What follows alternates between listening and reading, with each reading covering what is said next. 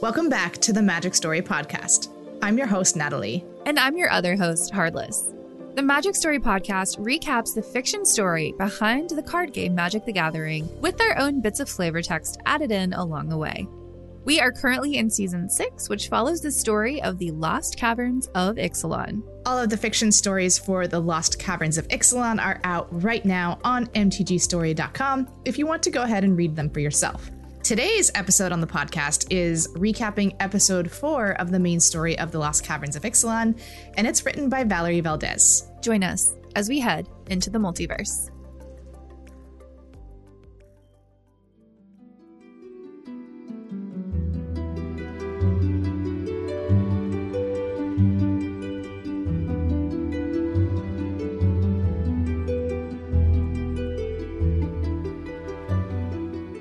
So for a quick recap of what happened last episode in episode 3, there are 3 stories going along and kind of on the same time. One of these stories follows the Sun Empire, and last time we had watched Quint and Waita fight off a Mycoid Titan, and then they are rescued by River Heralds, which are the merfolk, and they have a giant city deep underground of Ixalan, and it is the largest collection of merfolk, we find out, on Ixalan.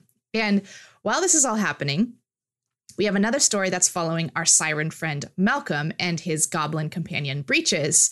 And they, last episode, had to watch their comrades be turned by the fungus in the caves. And this fungus turned out to be sentient and is writing to them. And at the very end of last episode, they had actually said safe and the word down. So it is speaking to them in their language, and we think that might be a trap, but they decide to go with it.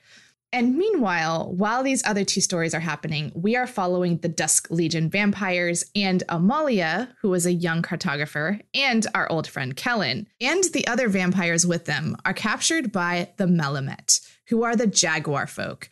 And their leader, Sovereign Okanek Ahau, sentences them to the sand. And they end up going through this quicksand, but they wind up in a freshwater river, and they were surrounded by the River Heralds at the end of last episode. Well, this episode opens with Quint, who, along with the rest of his expedition, is waiting for Shaper Pasona in a great room inside a pyramid. Quint is ruminating on what Waita said, and I'll read the next part from the story. Quint examined the poncho that held Abuelo's spirit as he contemplated what he and Waita had discussed earlier. He'd never worked at an archaeological site so far outside his own experience, and he felt underprepared despite his training. How many history tests at Strixhaven were written by members of the culture they described? Hadn't he himself been annoyed at some Loxodon descriptions? When he'd found the lost city of Xanthafar, a few archaeologists argued he shouldn't be permitted to work at the site because he wasn't sufficiently neutral. Thankfully, they'd been overruled, but it was a tense time. Now, faced with one astonishing discovery after another, he wondered if Waita was right. None of this was his story to tell. Though perhaps if he found more evidence of the Coin Empire. Finally, the group is led outside and up a seemingly endless flight of stairs. And at the top is the huge golden door they had seen when they first entered the city. But while Quint is paying attention to the door, the others notice something they're not expecting. It's the vampires of the Dusk Legion. Before the 2 groups can interact, though, Shaper Pashona enters the room and greets Watley. Shaper Pashona questions the group and asks them what their intentions are. She singles out Quint specifically, asking him what he's going to do with the knowledge he finds here before turning back to Watley to ask her intentions. And Watley is honest with Shaper Pashona, but careful not to reveal too much in front of the Legion of Dusk. Shaper Pashona then directs a question to the vampires. Who leads you? And Vito responds, our business is none of your concern. You will release us at once. That's so Vito. Of course he does. That's such a Vito response. He does not know how to play nice at all. And upon hearing this, Inti stands up straighter and says that these invaders should be imprisoned. Or killed, Caparocti adds. And Watley even nods in agreement. There is clearly no love lost between the Sun Empire and the Legion of Dusk. But Shaper Pashona reminds them that here, they're all invaders. And this is when Shaper Pashona tells them We helped you so that we could learn your purpose, but we can throw you back into the sea and let the spirits decide your fates. You cannot stop our holy mission, the vampire leader insisted. If you kill us, Inti said, you declare war on the entire Sun Empire.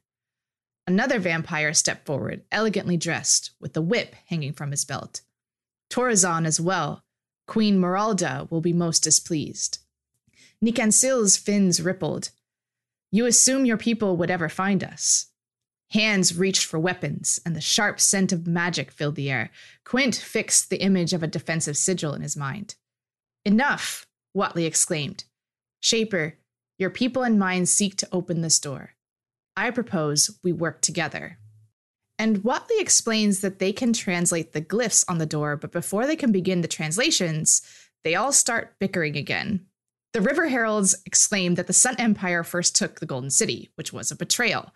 And then the River Heralds kind of rebutted that and claimed the Immortal Sun, which was another betrayal. But Whatley reminds the group that everyone makes mistakes.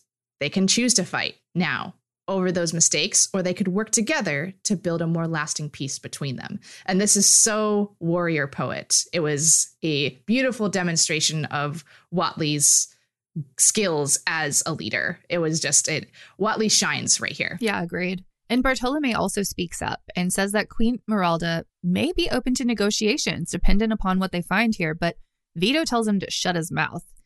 Vito is clearly very, very mad at this point, and Shaper Pashona quiets them all by telling Whatley to proceed.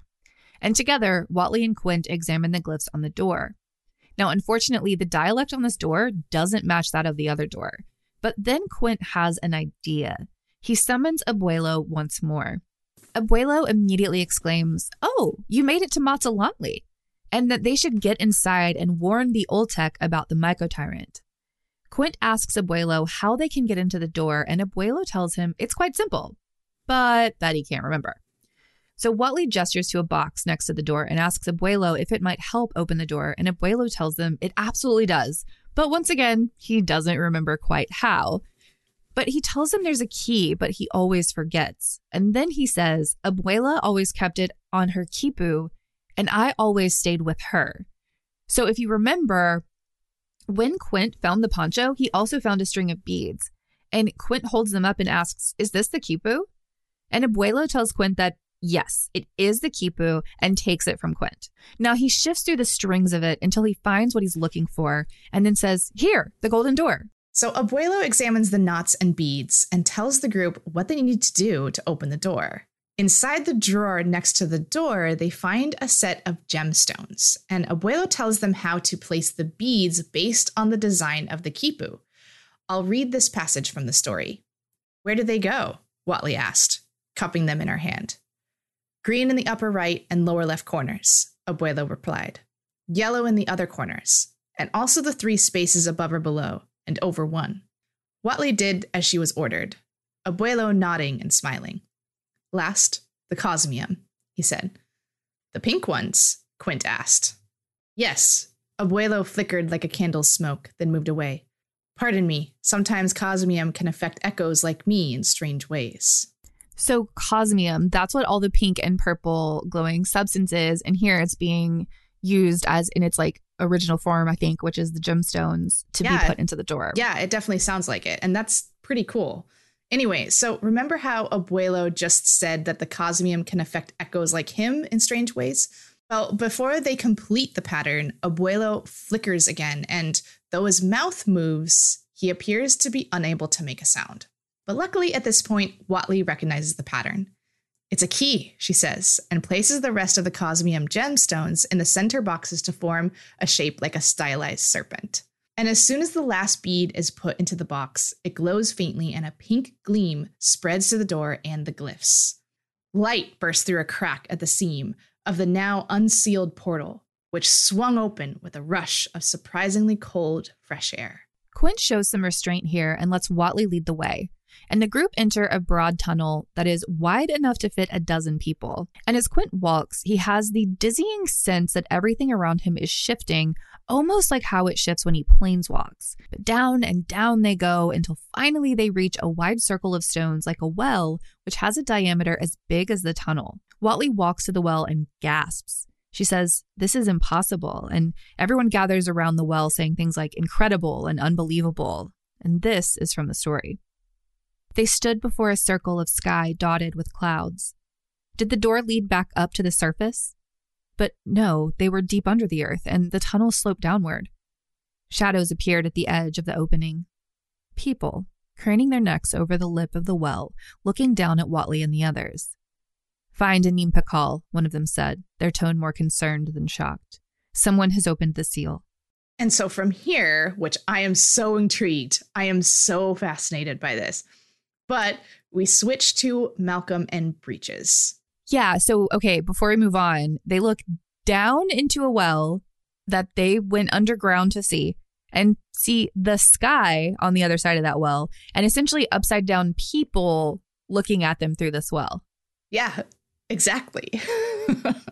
That's insane. Like, it's very cool, but insane. Anyway, continue, please. Yes, I am, like I said, I am very intrigued. I have so many questions. So anyway, but we need to transition over to Malcolm and Breeches to kind of get caught up with them. So we're back, and Malcolm and Breeches are heading down, which, if you remember from last episode, is what the black fungal goo told them to. Like, yes, you heard that. The black fungal goo told them to go down because they promised safety. I don't think it's going to be safe, but that's just me. So they had to cut the elevator cables to escape the pirates that had come with them, who had all been infected with spores, remember, and turned on one another. So going down this giant elevator shaft is not an easy trek. Malcolm is alternately climbing and flying, and he's nice enough to carry Breeches when he's flying so he doesn't have to climb the entire way there. They're still wearing bandanas over their mouths and noses because, well, they're worried about ingesting the spores, and for good reason.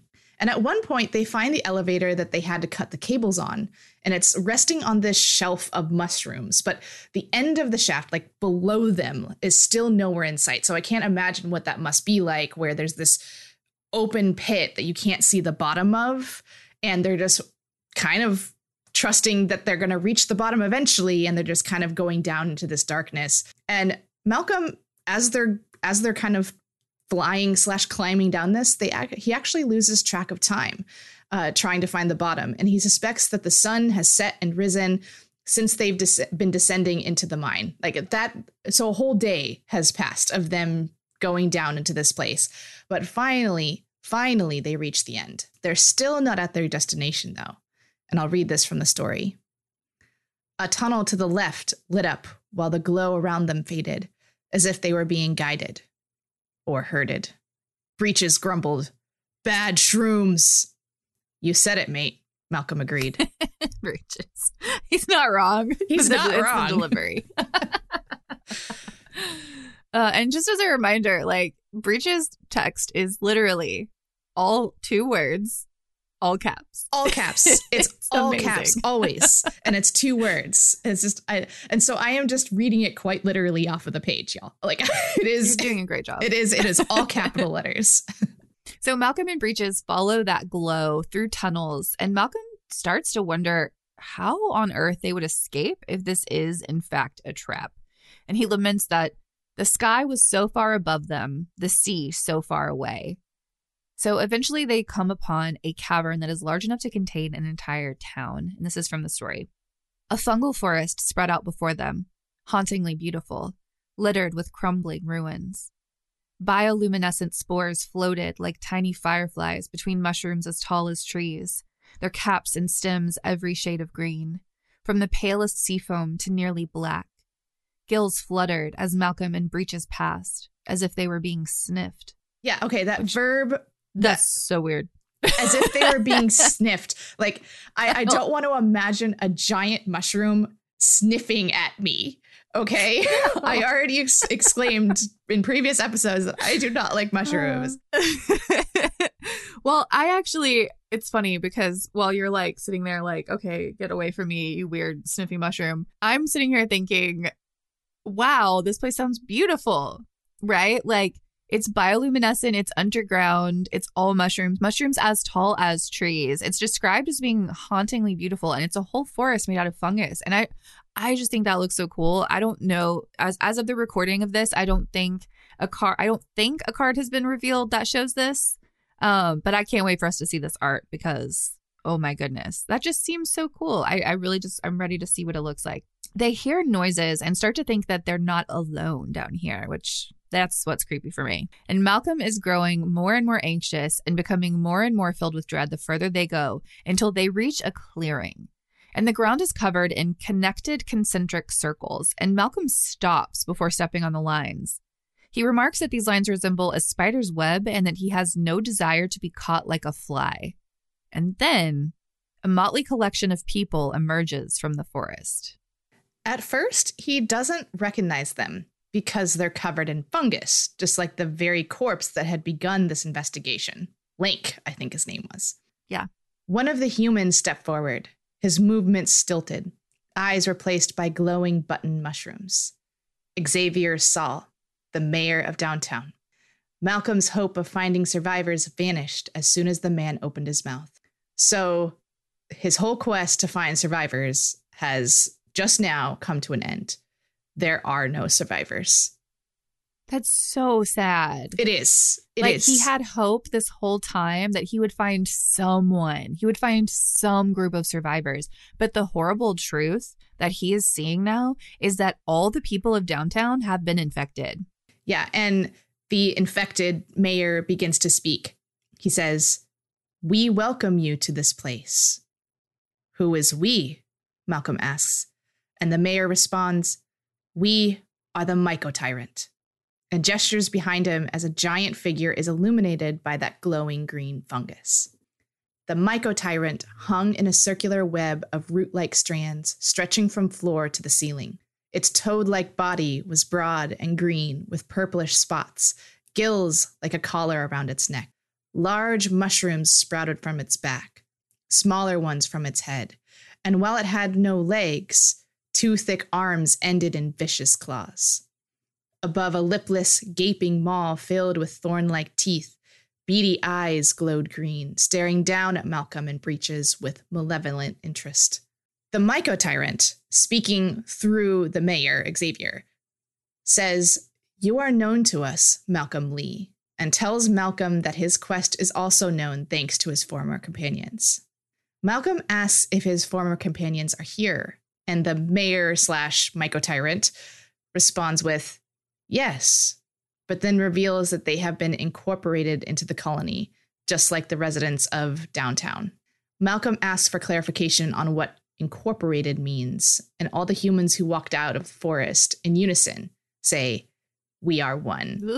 And I just have to say, this is creepily reminiscent of what we just went through with a bunch of unified Phyrexians, and we know how devastating and creepy that can be. So this just had uncanny valley vibes of yikes. Alarm bells were screaming at me over this, like the unified voice of the Myco-Tyrant. That's terrifying. Yeah, it's so creepy too. Like all these people just like puppets saying we are one, like, ugh. But it's about to get a little bit worse. And I'll read this next passage directly from the story. Malcolm had seen trees felled by fungus, trunks rotted from the inside. Given what had happened to his people, the dinosaurs they had fought, and what he faced now, he could only assume they were suffering a similar fate. He looked past Xavier at the Myco-Tyrant, wreathed in a fungal light. "What is it you want?" Malcolm asked. "Gems? Money? Food?" The Myco-Tyrant emitted a cloud of spores like a silent laugh. Xavier's mouth stretched in a rictus that mirrored his puppet master's motion. "Everything." And then we switched to Amalia and the Dusk Legion. Man. Things are just getting worse and worse and worse here. Everything? For Malcolm. What does that mean? Yeah. What does it mean? Oh my gosh. Okay. So Amalia is standing in front of the now open golden door And it is revealed to us that this is the same door from her visions, which means she's closer than ever to Aclazotz. I also do not like that. But she and Kellen and the others all enter the door and walk through a tunnel before emerging into the astounding place she had also seen in her visions. I feel like all of this is coming to a head. Anyway, I'll read to you what the group sees. A sprawling panorama spread before, above, and around her as she stepped through the portal. Vibrant grasslands stretched into the distance. Strange, long-necked, furry creatures roamed, and birds soared through the air, alone or in flocks. Let's also remember, I'm reading this aloud, and I'm sorry, I'm trying to wrap my brain. They're underground. This place that I'm describing, this great prairie with birds, like flapping into the air, they are deep underground. Like this is blowing my mind right now. But instead of the land disappearing at the horizon, it curved upward. Amalia had the disconcerting sensation of being inside an enormous inverse globe. At the center of it all, a strange sun hovered. So close, Amalia imagined she could reach it if she possessed the power of flight. It illuminated half the land, while other parts fell into shadow caused by the metal pieces rotating around it. A tail of more metal shards extended away from it, glittering a faint pink. This, too, she had foreseen, and she shivered at the thought of what future places she might be shown next. So Kellen, next to her, exclaims that this is truly incredible and asks if this is what Amalia was trying to find. She tells him she doesn't know, that she's never been here before. As they walk, there is a pyramid to their left, which rises several stories and has a large spiked disc at the top, similar to the ones in the Sun Empire. There are shorter buildings all around them, and people begin to emerge from these buildings. They are dressed in ponchos and quipu like Abuelo, and they have these pink-bladed weapons and staves with magic that, quote, sent rippling pulses through the air. And this is from the story. Among their number, smaller creatures waddled about, their jointed bodies formed from various kinds of metal.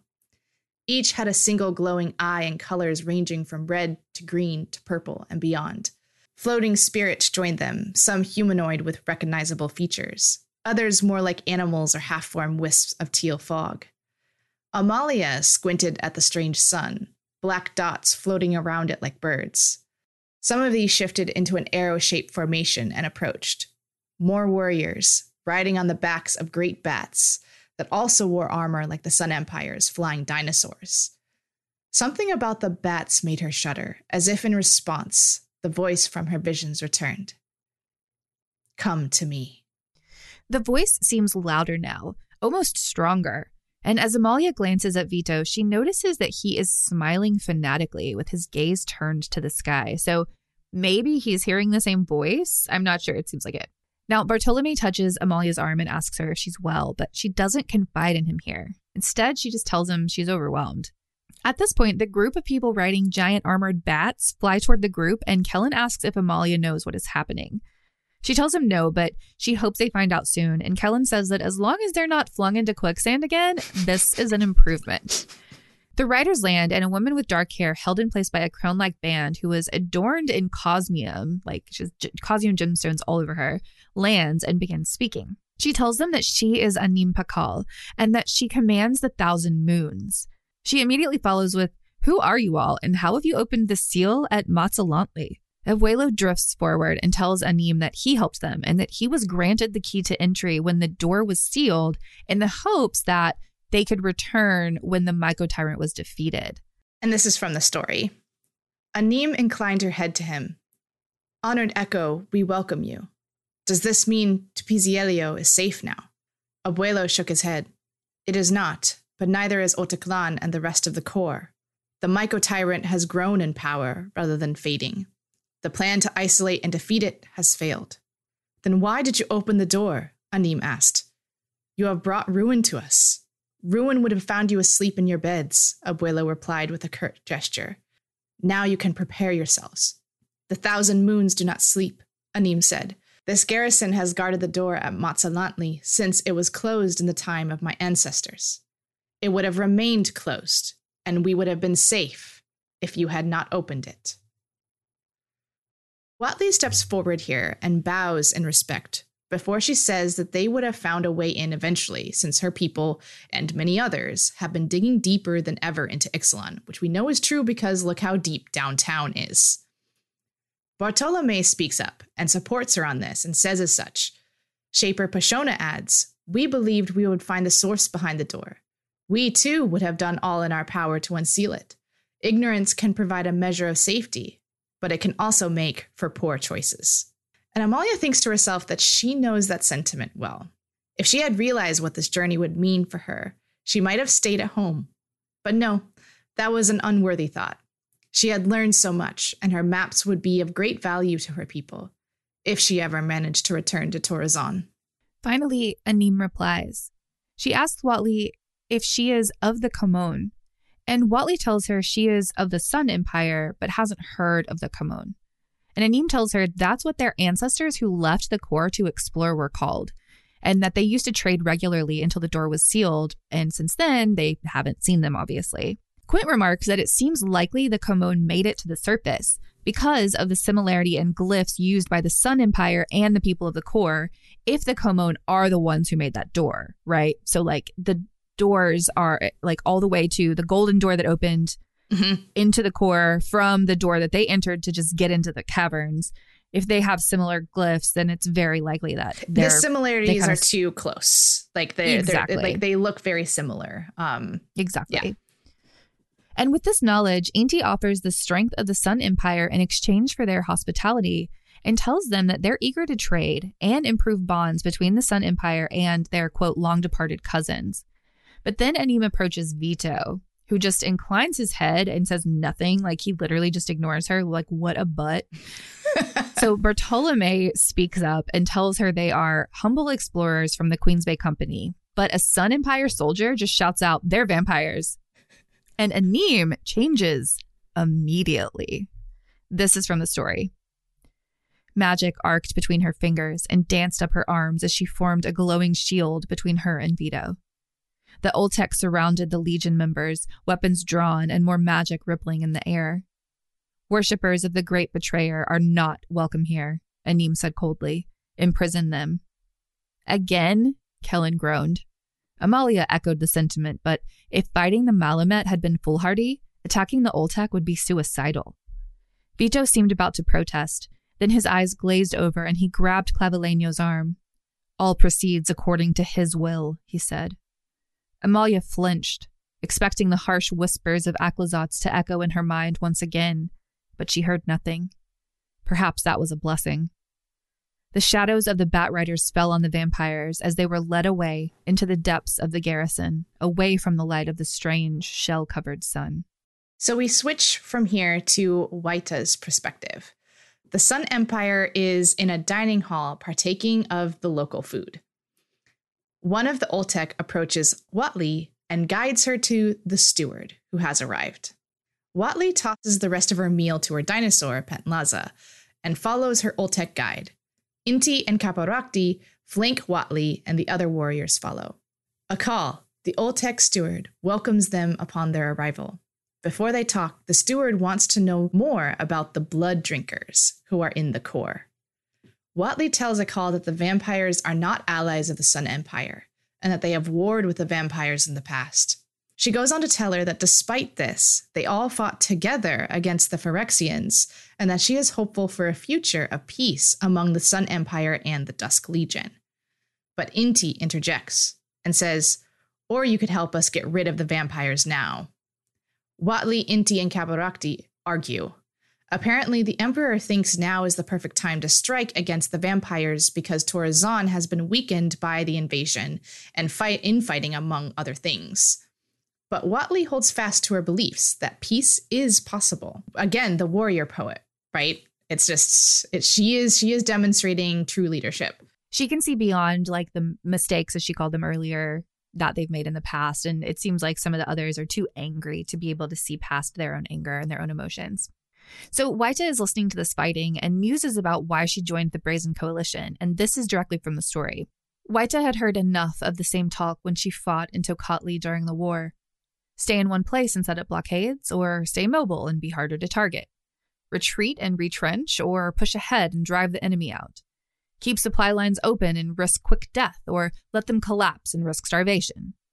Some commanders were more careful than others, some more thirsty for glory and power. The latter, she had found, were eager to spend the coin of other warriors' lives from the safety of their well-stocked bunkers. Common soldiers suffered in the aftermath of the war too, despite their sacrifices. Those who gained power through violence didn't give it up easily, using it to exploit the powerless and increase their own influence. Her frustration had led her to the Brazen Coalition, and now back to the Sun Empire, but she wondered whether there was anywhere in all of Ixalan where the same problems wouldn't find her. Waita wanders over to Quint, who's talking to Abuelo, and they're actually talking about how Abuelo must be bound to the poncho because that's how Quint summoned him, and Quint asks if an echo is bound to the Kipu. And Abuelo tells Quint that he hopes so since the Kipu belonged to Abuela, his wife. And Quint lays out the Kipu and says that perhaps he can bring her back, as long as she's an echo and didn't simply pass on. And once more, we're back with Malcolm and Breeches, who are surrounded by the, quote, fungus-infested residents of downtown. All of them dead. Malcolm is not happy. He asks, "You did this to our people?" And the mayor / myco-tyrant says that they wanted to know more of the people who dug and dug until they found one of the mycoids. "And you couldn't simply ask," Malcolm accuses. The myco-tyrant replies, "To join is to ask, and to know." "To kill, you mean," Malcolm replies. The myco-tyrant explains that they do not kill. They just change and spread. He says that where there is one of us, there are all of us. And that's strangely reminiscent too. We've heard that before. Mm-hmm. Wonders if the myco-tyrant understands that it's killing people to, quote, join them. He asks the myco-tyrant where he came from, to which the myco-tyrant, through the mayor's mouth still, says, "We have always been. We have watched and grown. We have seen the Oltec and their gods walk the core before it was denied to us. We were here when the Komon Winak built cities and when their bones enriched the soil. We have traded with the Malamet and the deep goblins and gathered lore from all the flesh that finds us." Malcolm doesn't understand a lot of what is being said, but he does understand trade. He tells the myco-tyrant that maybe they can strike a deal and asks what his people might be able to offer the myco-tyrant. "Gold?" Breeches asks. "Gems?" The myco-tyrant's eyes brighten as the mayor says, "We want the sun." And this is from the story. You can't just have a sun, Malcolm thought, but he kept that to himself as the full potential of what the myco-tyrant said dawned on him. If this creature made it to the surface, depending on how fast it spread, it could soon consume all of Sunray Bay, maybe even all of Ixalan. Lost gold and gems, as Breeches kept lamenting, were the absolute least of their worries. Malcolm peered around him at the fungal forest, the high ceiling of the cavern, and the stalagmites and stalactites with their luminescent mold. He thought back to the tunnels through which he and Breeches had passed to get here, the distance from the bottom of downtown Cenote mine up to the surface. How could he and Breeches possibly escape this place alive? And then we switch one final time to Amalia, who, among the other vampires, is in a temporary detention room. Apparently there are no prisons here because people are not jailed as punishment, but Bartolome, Amalia, and Kellen are at least all together in their room that they're being detained in. And Amalia's map hadn't been confiscated like their weapons had been, so she's actually able to get a sense of the area around her using her cartography skills while they're stuck in here. And Vito is in another room, but the group hear him call out, "The time of our salvation is at hand. The words of Venerable Tarian have guided me to this, our destination, and soon we will be redeemed." Sounds very Vito. It's very Vito, just so dramatic, but so dramatic. And Kellen breaks the tension by asking, "So you're vampires?" And Bartolome asks what Kellen knows of vampires. And Kellen tells him that he knows that they murder innocent people and drink their blood, not necessarily in that order, which hurtful stereotypes there, Kellen. Kidding. Like, not all vampires, you know? Right? Hashtag, not all vampires. And Amalia corrects him. She tells him her church preaches differently, that they only feed on criminals and evil people, and that they use the power of blood to help others. And Kellen asks, who decides who's a criminal? And follows that up with, right now, we're criminals. Amalia just replies, justice will be served. But her conviction wavers. She's never really considered that the people in prison in Torrazon might be innocent, but she's kind of starting to question the church here. Vito roars out, ours is the promise of eternity, baptized in blood and sanctified by Aclazots, who waits for us here beyond these doors. And Bartolome sighs and says, some of us are not entirely committed to the morals espoused by the church. And here Amalia changes the subject and asks Kellen about the, quote, magical doorway he had come here through. Kellen tells Amalia that he's searching for his father. She asks what he'll do when he finds his father, but Kellen admits that it depends because he's never met him before. Bartolome asks why he wants to find him if he doesn't know him. A golden spark flashed in Kellen's brown eyes. I need to know more about myself, who I am. Amalia understood that sentiment all too well. I suspect, Bartolome said, laying a hand on Kellen's shoulder, that whether you find your father or not, you'll know yourself quite well by the end of your quest. You may be right, Kellen chuckled. I already know I'm tired of being rescued and imprisoned. Cute. So Bartolome says that Amalia's magic could get them out of here, but he just doesn't know where they'd go. And once again, Vito starts hollering from the other room. This time he yells, behold, the power of Aclazots. And the light outside begins to dim and fade. A magical fog covers the building. And Amalia knows that her people can do this, but she doesn't understand why Vito is doing it now. And then she hears a scream followed by a gurgle and smells blood. And she thinks, the usual rules and traditions might not bind those who were already prepared to commit atrocities in the name of God. Now Vito's voice fills the silence again as he says, follow me, children of shadow. Now we reclaim our power. And Bartolome tells Amalia that if something happens to him, she must return to Queen Miralda and tell her everything. And he makes her promise that she'll do this. And then the door is torn from its hinges and thrown aside. And Clavileño steps in, followed by none other than Vito, who says that Aclazots demands a sacrifice. Now, Bartolome tells Vito he has had enough sacrifices, but Vito says that the blood of the outsider will suffice, meaning Kellen. So Bartolome mouths escape to Amalia. She hovers her quill over the map as Bartolome leaps at Vito. They grapple and block the doorway so no one can intervene. And Kellen pulls out his wooden hilts and magics them into swords, but Vito snaps Bartolome's neck, killing him. No! Bartolome! I mean, no. If any one of the vampires was going to be able to stop Vito, I thought it was going to be Bartolome. Like, I knew that they were going to fight, and I knew that this was going to come to a head. I knew it was inevitable, that it had been leading up to this moment. But I thought Bartolome was going to be the one to end Vito. No! No. It's brutal. So from here, I'm with Amalia here. Amalia has to stifle back a sob when she sees this happen to Bartolome. But she uses her powers to erase the wall behind her. And from here, she and Kellen just escape into the darkness. And that's how the episode ends. Oh my gosh, we keep saying it. This is such a cliffhanger. This is such a cliffhanger. But these episodes are just building and getting more and more troublesome in terms of the cliffhangers. Yeah. Like we lost a character this episode. Every time. We just lost a pretty significant character this episode in Bartolome. Yeah. And they discovered the core. Oh my gosh, how cool. Like, how cool is this? Is the Oltec and the core? Like, it's just this glorious, beautiful place that has existed in the inside, deep underground of Ixalan this whole time.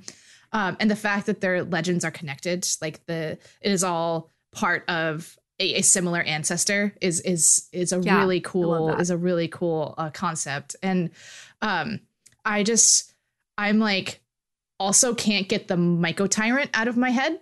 Oh my gosh, what a monster. Are you going to have some mushroom steaks for dinner? I think I'm going to stay even farther away from mushrooms. And that is saying something, because I already give them a very large distance in my life. But I think even more so now. Also, sniffing mushrooms, I will never be able to get out of my head. That's weird.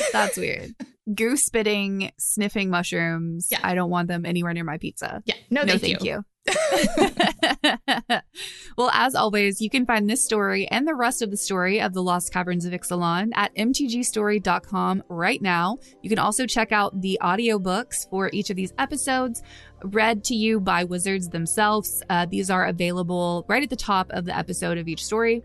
We'll see you next week, but until then, Have a magical day.